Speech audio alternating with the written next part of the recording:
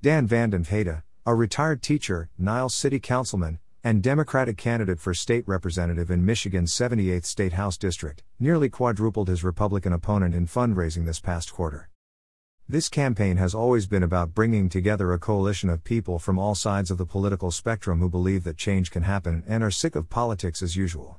This fundraising quarter, in which 70% of my donors contributed $50 or under, proved that we have the support and momentum it takes to go all the way, Vanden Hede said.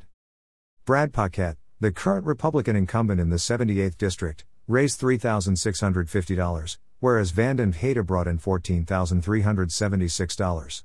Both are vying to represent the district located in the southwest corner of Michigan, spanning southern Berrien County and a portion of Cass County. I'm running a grassroots, people-oriented campaign in the community I've lived in my entire life.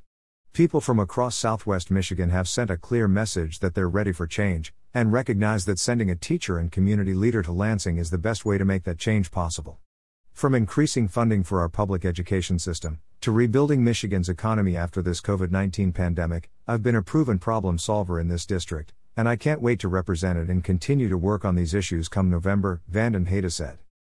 This is the best fundraising quarter for any Democratic candidate in Michigan's 78th State House District in over a decade.